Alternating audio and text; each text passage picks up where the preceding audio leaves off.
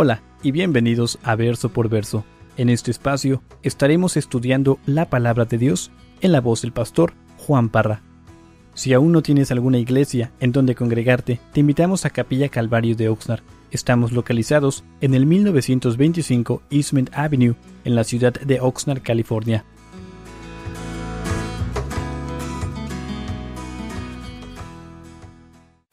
Mateo capítulo 6. Hermanos, empezamos este capítulo y comenzamos viendo lo que Jesús nos enseñó como iglesia. Recuerden que Jesús hizo esta enseñanza, se la dio a sus discípulos hace más de 2000 años atrás. Bueno, ahora esa enseñanza es para nosotros y la hemos aplicado en nuestras vidas en estos días en los cuales vivimos. Iniciamos este capítulo 6 hablando sobre la limosna, sobre nuestro dar, de cómo es que Dios quiere que sus hijos den. Y hace 2 semanas comenzamos a ver sobre la oración.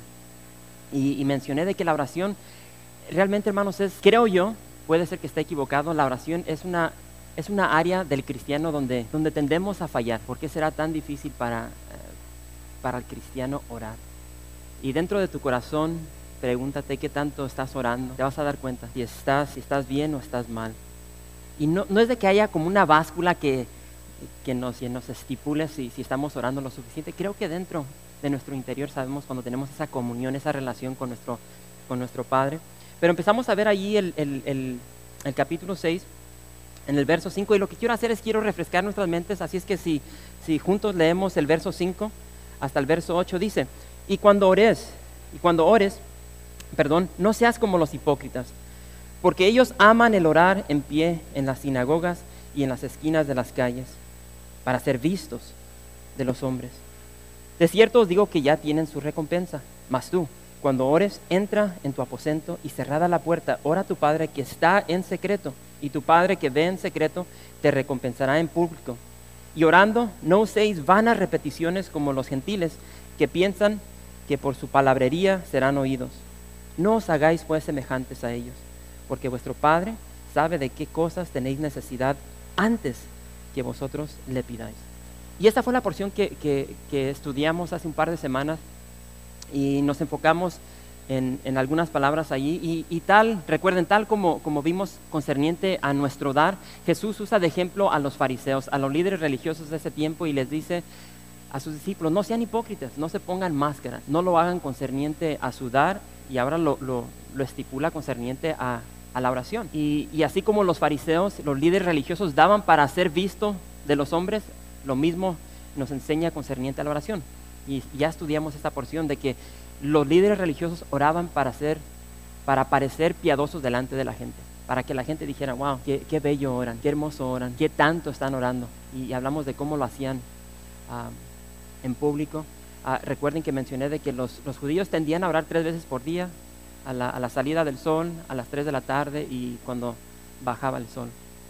Y donde quiera que estuviesen a esa hora, ellos tenían la tendencia de pararse en ese lugar y empezar a orar. Esa era la creencia de los judíos, y lo sigue siendo hasta el día de hoy. Para los que han ido a Israel lo han visto, y puedes ver cómo hacen esas oraciones repetitivas, y los que estuvieron ahí en el muro de los lamentos, eso no ha cambiado. Entonces es lo que estuvimos viendo. Nos enfocamos en la palabra vanas.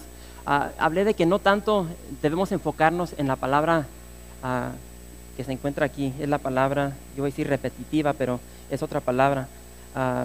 No uséis vanas repeticiones. Y tendemos a enfocarnos en la palabra repeticiones, pero nos enfocamos en la palabra vanas.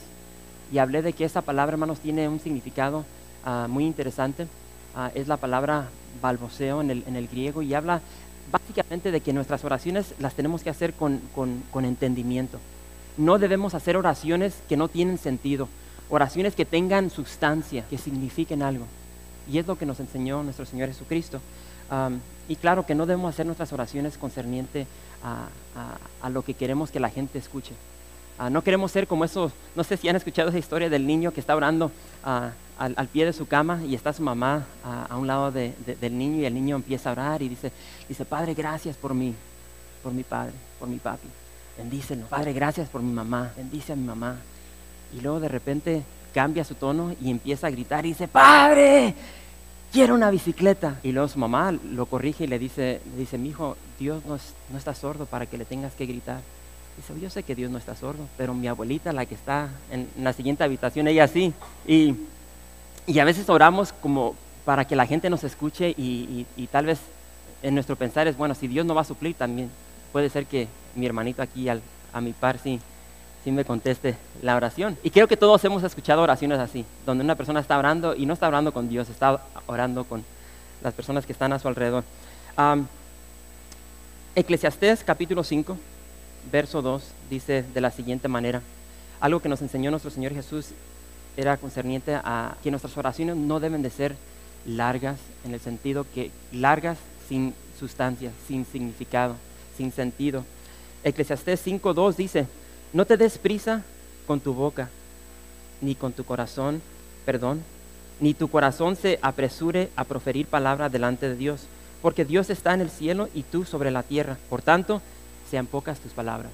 Y ahora, ¿por qué es de que vemos esto, de que nuestras palabras deben de ser pocas? Porque recuerden que Jesús nos dijo de que antes de que elevemos oraciones a nuestro Padre ya sabe nuestra necesidad. Y eso es algo hermoso, hermanos, de saber de que mucho antes de que elevamos nuestra oración a nuestro Padre, Dios ya sabe nuestra necesidad. Es algo increíble. Hazte la pregunta, ¿por qué? ¿Por qué oras? Las oraciones que has levantado en este día, ¿cuál era el propósito de esas oraciones? Warren Wiersbe dijo lo siguiente. Él escribió y dice: el propósito de la oración es para glorificar a nuestro Padre Celestial. El propósito de la oración es para glorificar a nuestro Padre Celestial y pedir ayuda para llevar a cabo su voluntad aquí sobre la tierra. Concerniente al verso que vamos a estudiar en esta noche, de Mateo 6, Warren Wiersbe dice lo siguiente, dice: esta oración, la que conocemos como el Padre Nuestro, dice, esta oración comienza con los intereses de Dios y no los nuestros. Esta oración comienza con los intereses de Dios, no los nuestros, y comienza con el nombre de Dios, el reino de Dios y la voluntad de Dios. Muy interesante. Otro hermano en Cristo dijo lo siguiente: la oración es un instrumento poderoso, no para conseguir la voluntad del hombre en el cielo, sino para conseguir la voluntad de Dios aquí sobre la tierra. Dice, no tenemos derecho a pedir a Dios cualquier cosa que deshonre su nombre, cualquier cosa que demore su reino, o cualquier cosa que perturbe su voluntad aquí sobre la tierra. Y eso es tan cierto. Muchas veces nuestras oraciones son egoístas y van en contra de la voluntad de Dios. Tenemos que tener mucho cuidado concerniente a eso. Bueno, después de estas instrucciones de cómo no debemos orar como hijos de Dios, ahora Jesús nos va a empezar a enseñar cómo es que debemos orar.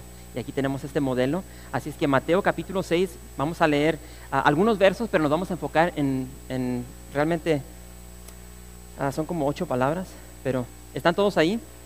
Mateo capítulo 6, verso 9, dice: vosotros pues oraréis así: Padre nuestro que estás en los cielos, santificado sea tu nombre. Venga tu reino, hágase tu voluntad, como en el cielo, así también en la tierra. El pan nuestro de cada día, dánoslo hoy.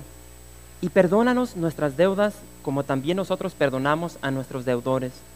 Y no nos metas en tentación, mas líbranos del mal, porque tuyo es el reino, y el poder, y la gloria, por todos los siglos. Amén. Porque si perdonáis a los hombres sus ofensas, os perdonará también a vosotros vuestro Padre Celestial.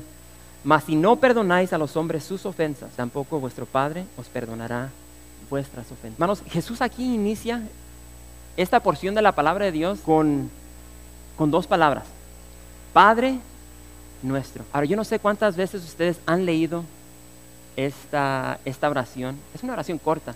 No sé cuántas veces la han orado repetitivamente, pero a mí en lo personal me llamó la atención esas 2 palabras: Padre Nuestro. Y la primera palabra es la palabra Padre. Y hermanos, esa palabra es una palabra que connota confianza. Y es una palabra en la cual todos los que estamos aquí nos podemos relacionar con esa palabra, ya sea positivamente o negativamente, porque todos aquí tenemos vida, por supuesto, por Dios, pero tenemos vida porque fuimos engendrados por un Padre. Todos tenemos un Padre. Ahora, yo no sé cuál es tu experiencia concerniente a tu Padre terrenal, pero ¿saben una cosa? Todos tenemos recuerdos de nuestro Padre. Y como acabo de mencionar, para muchos son recuerdos hermosos, para otros no tan hermosos. Pero la palabra Padre connota confianza. Yo me puedo relacionar con esta palabra no solamente porque tengo un Padre, sino porque el día de hoy soy un Padre. Tengo un hijo. Yo puedo ver esa confianza que mi hijo tiene en mí. Pero mientras estudiaba esta porción, esa palabra me resaltó y me llevó a mi pasado. Y hermanos, yo no tengo no tengo muchos recuerdos bonitos de mi padre. Tengo algunos, pero no muchos. Y creo que en mi mente resaltan más los negativos que los positivos. Entonces, cuando yo me enfoqué en esta palabra, yo quise recordar algo positivo y me tardé. De repente, como que si fuera algo enviado por Dios, recordé algo que en cuanto entró a mi mente, hermanos, me llenó todo mi ser de esa belleza, de lo que puede ser un padre. Y hermanos, yo recuerdo cuando yo tenía la edad de mi hijo, aproximadamente 6, 7 años, yo recuerdo que esperaba con ansias locas a mi papá. Mi papá trabajaba en el campo, él era un pescador de aguacate, de limón, hacían de todo ahí en el rancho. Y yo recuerdo cuando él llegaba con su uniforme verde, apestaba, porque yo no sé si yo recuerdo cuando él me llevaba a trabajar el fin de semana con él, trabajaban entre el lodo, los químicos que usaban, una flor, no sé si han visto unas florecitas blancas que le meten a los rosales, no sé cómo se llaman, pero yo recuerdo cuando a veces llegaba y le traía estas flores apestosas a mi mamá, pero apestaban esas flores, entonces ellos piscaban estas flores y todo ese olor se le quedaba penetrado en su ropa. Pero yo recuerdo, siempre lo esperaba, porque llegaba con una lonchera, se iba a trabajar con una lonchera negra, ya no se ven esas loncheras el día de hoy, pero en esa lonchera mi mamá le ponía su lonche y se iba a trabajar, pero cuando regresaba, esa lonchera casi nunca regresaba vacía. Yo recuerdo cuando llegaba a la cocina y la abría, siempre había duraznos, si no eran duraznos, eran naranjas, si no eran naranjas, uvas, si no eran uvas, aguacates. Esos aguacates me los partía, me calentaba una tortilla de harina y vamos a nísperos, hermanos, tantas cosas que traía mi padre a casa. Recuerdo que los viernes siempre hacían una carne asada, no siempre, pero con consistencia, y traían elotes asados. Yo recuerdo que lo esperaba y a veces estaba allí, vivíamos en unos apartamentos y lo esperaba y miraba que llegaba la guagua, así le decíamos a una camioneta station wagon que manejaba él, que por sí me daba vergüenza cuando me daba raite, me escondía atrás, pero llegaba esa guagua y corría, y a veces ni lo saludaba, pero nomás llegaba y le arrebataba la lonchera y a ver qué traía. Y hermanos, ¿por qué les digo esto? Por la confianza. Aunque no tengo muchos recuerdos de mi padre era un alcohólico abusivo, pero yo tenía esa confianza de llegar a él, de abrazarlo, de tomar lo que era algo personal de él, abrirlo, recibir de esas bendiciones que él traía, que por cierto eran ricas. Y hermanos, Dios quiere que nosotros como sus hijos tengamos esa confianza de llegar ante él y de pedirle de acuerdo a su voluntad. Y lo dice la palabra de Dios, dice: acerquémonos pues confiadamente al trono de la gracia para alcanzar misericordia. Entonces tenemos esa confianza de llegar delante de nuestro Padre con una confianza increíble. ¿Por qué? Porque ese velo ha sido roto, ya podemos entrar directamente a la presencia del Padre, y para alcanzar misericordia y hallar que gracia para el oportuno socorro. Entonces, tristemente, hay muchas personas que no tienen esa confianza. No tienen esa confianza, ¿por qué? Porque cuando llegan al cristianismo, ellos no se pueden relacionar con un Padre amoroso, bondadoso, un Padre que da todo lo que tiene por amor a su creación, da a su único hijo. Entonces cuando llegan a la iglesia y empiezan a escuchar sobre el cristianismo, dicen: coño, Padre. ¿Por qué? Porque lo que ellos conocen de su Padre terrenal no es nada positivo. Ahora, yo no sé cuál es tu experiencia concerniente a tu Padre. Tal vez tu niñez fue algo horrible, tal vez tu padre te abusó verbalmente, físicamente, te abandonó. Yo conozco de muchos que nunca conocieron a un padre. ¿Por qué? Porque el padre nunca estuvo ahí. Todos tenemos un recuerdo, como les dije, ya sea positivo o negativo, de nuestro padre. Y creo que vale ahorita meter aquí, para los padres que están aquí, ¿cuál es el legado? ¿Cuál es el recuerdo que tú le estás dando de ti mismo a tus hijos? ¿Qué es lo que ellos van a recordar de ti cuando ellos crecen? Yo no sé tu pasado, yo no sé cuál es el recuerdo que tienes de tu padre, pero lo que te quiero decir es de que nosotros como padres terrenales, hermanos, somos malos, y eso sale de la misma boca de nuestro Señor Jesucristo. Somos malvados y no nos podemos comparar con el Padre de nuestro Señor Jesucristo. No hay comparación. Y lo bello de esto es de que la tendencia es de que nosotros nos vamos a comparar, o queremos comparar al Padre Celestial con los padres terrenales, y no se puede hacer eso. Y es precisamente por ese motivo que Jesús nos da un ejemplo de su Padre. Entonces, para poder entender eso, quiero que vayamos a esta porción de la palabra de Dios. Creo que todos la conocen. Estoy hablando de la parábola del hijo pródigo. Y aquí en esta parábola, vayan conmigo a Lucas capítulo 15. Aquí se nos describe a este Padre Celestial. Mateo capítulo 15, Lucas capítulo 15, perdón, vamos progresando. ¿Todos están ahí? Ahora, creo que todos han leído esta parábola. Creo que todos, si tienes tiempo dentro de la iglesia, has escuchado una predicación sobre el hijo pródigo. Y precisamente, y creo que tan siquiera todas las predicaciones que yo he escuchado, cuando se enseña sobre esta porción de la palabra, siempre se enfocan en ¿quién? En el hijo pródigo. Yo nunca he escuchado una enseñanza donde se enfoquen en el hijo rebelde o en el padre. Y por supuesto, yo quiero dar unos detalles concernientes al hijo pródigo, pero quiero que nos enfoquemos en el padre, porque, hermanos, allí es algo increíble. Y dice, Lucas capítulo 15, verso 11, dice, también dijo, estoy leyendo el verso 11, un hombre tenía 2 hijos, y el menor de ellos dijo a su padre, Padre, dame la parte de los bienes que me corresponde, y les repartió los bienes. No muchos días después, juntándolo todo, el hijo menor se fue lejos a una provincia apartada, y allí desperdició sus bienes viviendo perdidamente. Y cuando todo lo hubo malgastado, vino una gran hambre en aquella provincia, y comenzó a faltarle. Y fue y se arrimó a uno de los ciudadanos de aquella tierra, el cual le envió a su hacienda para que apacentase cerdos. Y deseaba llenar su vientre de las algarrobas que comían los cerdos, pero nadie le daba. Y volviendo en sí dijo, ¿cuántos jornaleros en casa de mi padre tienen abundancia de pan? Y yo aquí perezco de hambre.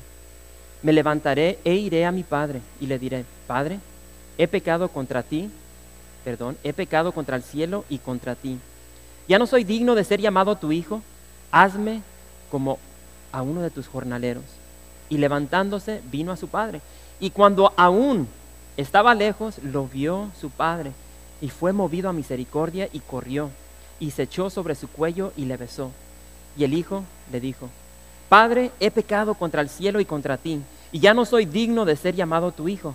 Pero el padre dijo a sus siervos, sacad el mejor vestido y vestidle, y poned un anillo en su mano y calzado en sus pies, y traed el becerro gordo, y matadlo, y comamos, y hagamos fiesta. Porque mi hijo muerto era, y ha revivido, se había perdido, y es hallado, y comenzaron a regocijar. Hermanos, ahí ustedes pueden continuar leyendo, pero aquí tenemos una porción de la palabra increíble. Como les dije, quiero que nos enfoquemos en el padre. Pero hermanos, aquí tenemos a un hijo menor, y este hijo menor llega delante de su padre, y ¿qué es lo que le pide? Le dice, Padre, quiero mis bienes, quiero mi herencia. Y entendiendo cultura, hermanos, lo que este hijo le está diciendo a su padre es básicamente lo siguiente: Padre, yo quisiera que usted estuviese muerto. Yo quisiera que estuvieses muerto. Este hijo desea la muerte de su padre y le pide la herencia, y nos dice claramente la palabra de Dios de que este hijo quería libertad. Quería libertad de su hogar, de su padre, libertad para ir a una tierra lejana y malgastar este dinero en una manera pecaminosa. Ustedes se pueden dar una idea de cómo lo hizo, tal vez con mujeres prostitutas, dándose el lujo de lo que este mundo puede ofrecer. Y es lo que hizo: deja su hogar, deja su familia, deja a su padre. Lo único que le importa es su dinero. Agarra este dinero y se va y lo malgasta, pero todo se acaba. Se le acabó el dinero, llega una hambre a esta tierra, y ahora este hijo ahora se encuentra en la corraleta, rodeado de cerdos, queriéndose comer la comida de los coches. Y así es la vida. Y estando en esa faceta de su vida, que por cierto creo que es cuando llegamos a lo más bajo de nuestra vida, donde empezamos a recordar lo que es verdad, recordamos lo verdadero, y él comienza a recordar ¿a quién? A su padre. En medio de esos cerdos, en medio de toda esa caca de cerdos, empieza a recordar la bondad de su padre. Y lo dice: ¿cuántos jornaleros en casa de mi padre tienen abundancia de pan, y yo aquí perezco de hambre? Pablo dice lo siguiente, no tienen que voltear ahí, pero Romanos capítulo 2 dice el verso 4, y él hace esta pregunta, el apóstol Pablo dice: ¿no ves que desprecias las riquezas de la bondad de Dios, de su tolerancia y de su paciencia, al no reconocer que su bondad quiere llevarte al arrepentimiento? Y es precisamente donde se encuentra este hijo. Él está en una área de su vida donde nunca ha estado, sin dinero, sin familia, sin absolutamente nada, solamente rodeado de puertas. Y esta condición lo hace recordar el amor de su padre, la bondad de su padre, y lo lleva hacia el arrepentimiento. Y vemos de que este hijo, hermanos, está memorizando qué es lo que le va a decir a su padre. Trate de ponerte en las sandalias de este hijo. ¿Regresarías tú a la casa de tu padre? después de haberle dicho lo que le dijiste, de haberle tratado de esa forma, de haberle deseado la muerte, ¿regresarías tú a la casa de tu padre? Y él allí, no sé si esto se lo empezó a fabricar dentro de la corraleta o fuera, pero él empieza a poner algo en su mente que le quiere compartir a su padre. Y es mencionado en el verso 18 y 19, dice: Padre, he pecado contra el cielo y contra ti. Dice: ya no soy digno de ser llamado tu hijo, hazme como a uno de tus jornaleros. Tan siquiera, ya no me consideres como tu hijo, uno de tus esclavos. Ahora, Padre, ¿cómo hubieses tú recibido a un hijo así? Tu hijo te hubiese tratado de esta manera. Ahora, regresa este hijo y te dice este rollo aquí. ¿Cómo lo hubiese recibido? ¿Cómo lo tratarías? ¿Cuál fuese tu reacción? Muy interesante. Quiero que veamos la reacción de este padre. Y dice a mediados del verso 20, ya el hijo viene de regreso. Y dice, y cuando aún estaba lejos, lo vio su padre. Bueno, yo sinceramente creo que este padre lo estaba esperando. Creo con todo mi corazón de que a diario él salía y él esperaba el regreso de su hijo. Y lo esperaba. Dice que aún cuando estaba lejos lo vio. Imagínense la emoción de este padre. Esa emoción es descrita cuando dice: y fue movido a misericordia. Fue movido a misericordia, dice, y corrió y se echó sobre su cuello y lo besó. Ahí tenemos la reacción. Ahí tenemos la forma de cómo este padre lo recibe. Y hermanos, lo interesante de esta parábola es de que dice aquí que este padre corrió. Y en toda la palabra de Dios, esta es la única porción donde encontramos a Dios corriendo. No vas a encontrar otra escritura, tan siquiera no creo, que vas a encontrar otra escritura donde vemos a Dios corriendo. Y este padre corrió. ¿Y por qué corre? Para recibir a su hijo. Y dice que lo recibe, lo abraza, lo besa. ¿Qué es lo que sigue? Sigue el rollo que ya tenía planificado el hijo. Sí, porque el hijo ya tenía en su mente todo lo que le iba a decir a su padre. Y el hijo comienza. Y el hijo le dijo: Padre, he pecado contra el cielo y contra ti, ya no soy digno de ser, ¿qué?, llamado tu hijo. Y recuerden, si te atrasas un poquito más, si retrocedes, vas a ver todo lo que él iba a decir. El hijo no alcanza a decirle todo lo que él había planificado. Cuando el padre le dice, lo corta, pero el padre dijo a sus siervos, verso 22, sacad el mejor vestido, vestidle, poned un anillo en su mano y calzado en sus pies, y traed el becerro gordo y matado, y comamos y hagamos fiesta. El padre lo interrumpe, comienza la fiesta, el padre lo honra. Hermanos, esa es la reacción de nuestro Padre Celestial. Ahora, yo no sé, yo hice la pregunta, ¿cómo hubieses reaccionado tú o yo? Pero aquí vemos claramente cómo nuestro Padre reacciona. Y lo interesante es de que si tú regresas a la ley de Dios, ahí en el libro de Deuteronomio, cuando había casos como estos, ahí en el capítulo 21 de Deuteronomio, se nos describe qué es lo que se tenía que hacer concerniente a la comunidad cuando un hijo se rebelaba. Cuando un hijo era rebelde en contra de sus padres, ese hijo tenía que ser llevado y apedreado. Pero vemos de que el padre corrió, lo abrazó. Si el pueblo lo agarra a este muchacho, ya saben cómo corren las noticias.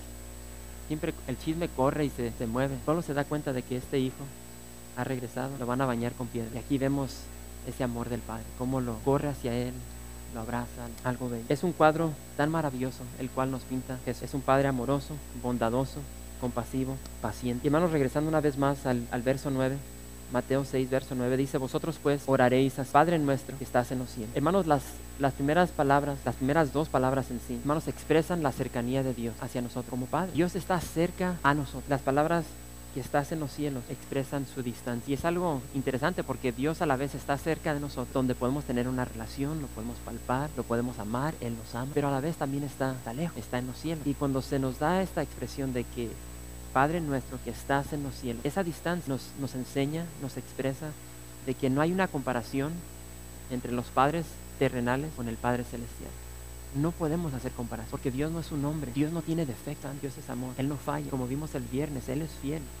Nosotros no somos fiel 100% del tiempo. Isaías 66 dice: Jehová dijo así: el cielo es mi trono y la tierra estrado de mí. Hay una gran diferencia entre nosotros como padres aquí sobre la tierra y nuestro Padre celestial. Y hermanos, con esto quiero terminar. Cuando pronunciamos las palabras Padre nuestro que estás en los cielos, hacemos un contraste, el cual acabo de mencionar. Hagamos todo lo posible para no comparar a Dios nuestro Padre con los padres que están sobre esta tierra, porque no hay comparación. El hecho de que Él está en los cielos habla de su trascendencia, habla de la altura en el cual Él está, habla de su gloria. Y lo bello, porque estamos hablando de qué, estamos hablando de la oración. Y hermanos, cuando nuestras palabras que vamos a elevar como con sentido con propósito, que van de acuerdo a la voluntad de Dios. Cuando esas palabras las elevamos a lo celestial, ¿qué es lo que pasa? Ahora lo celestial tiende a lo terrenal. Hermanos, eso es algo. John MacArthur dijo: las oraciones mueven las riquezas de Dios.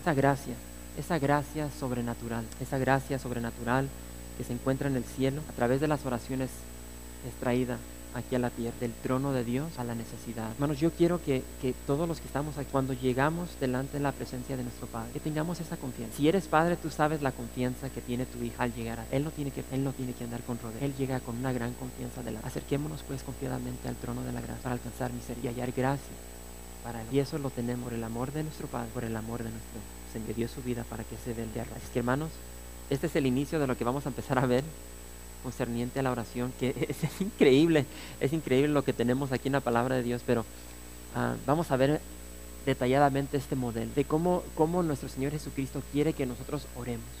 Y quiero decirles, como ya lo mencioné hace un par de semanas, muy distinto a lo que se está enseñando en estos días. Hermanos, queremos que la voluntad de Dios baje del cielo aquí a la tierra. Gracias por visitar calvariooxnard.org. En este sitio web podrás encontrar información fresca cada semana, como los servicios previamente grabados, los cuales están disponibles para ti para que los puedas escuchar en cualquier momento. Estamos seguros que este material será de gran edificación espiritual para tu vida y para tu familia. La visión de Capilla Calvario de Oxnard es ser como Jesús, aprendiendo y viviendo la palabra de Dios.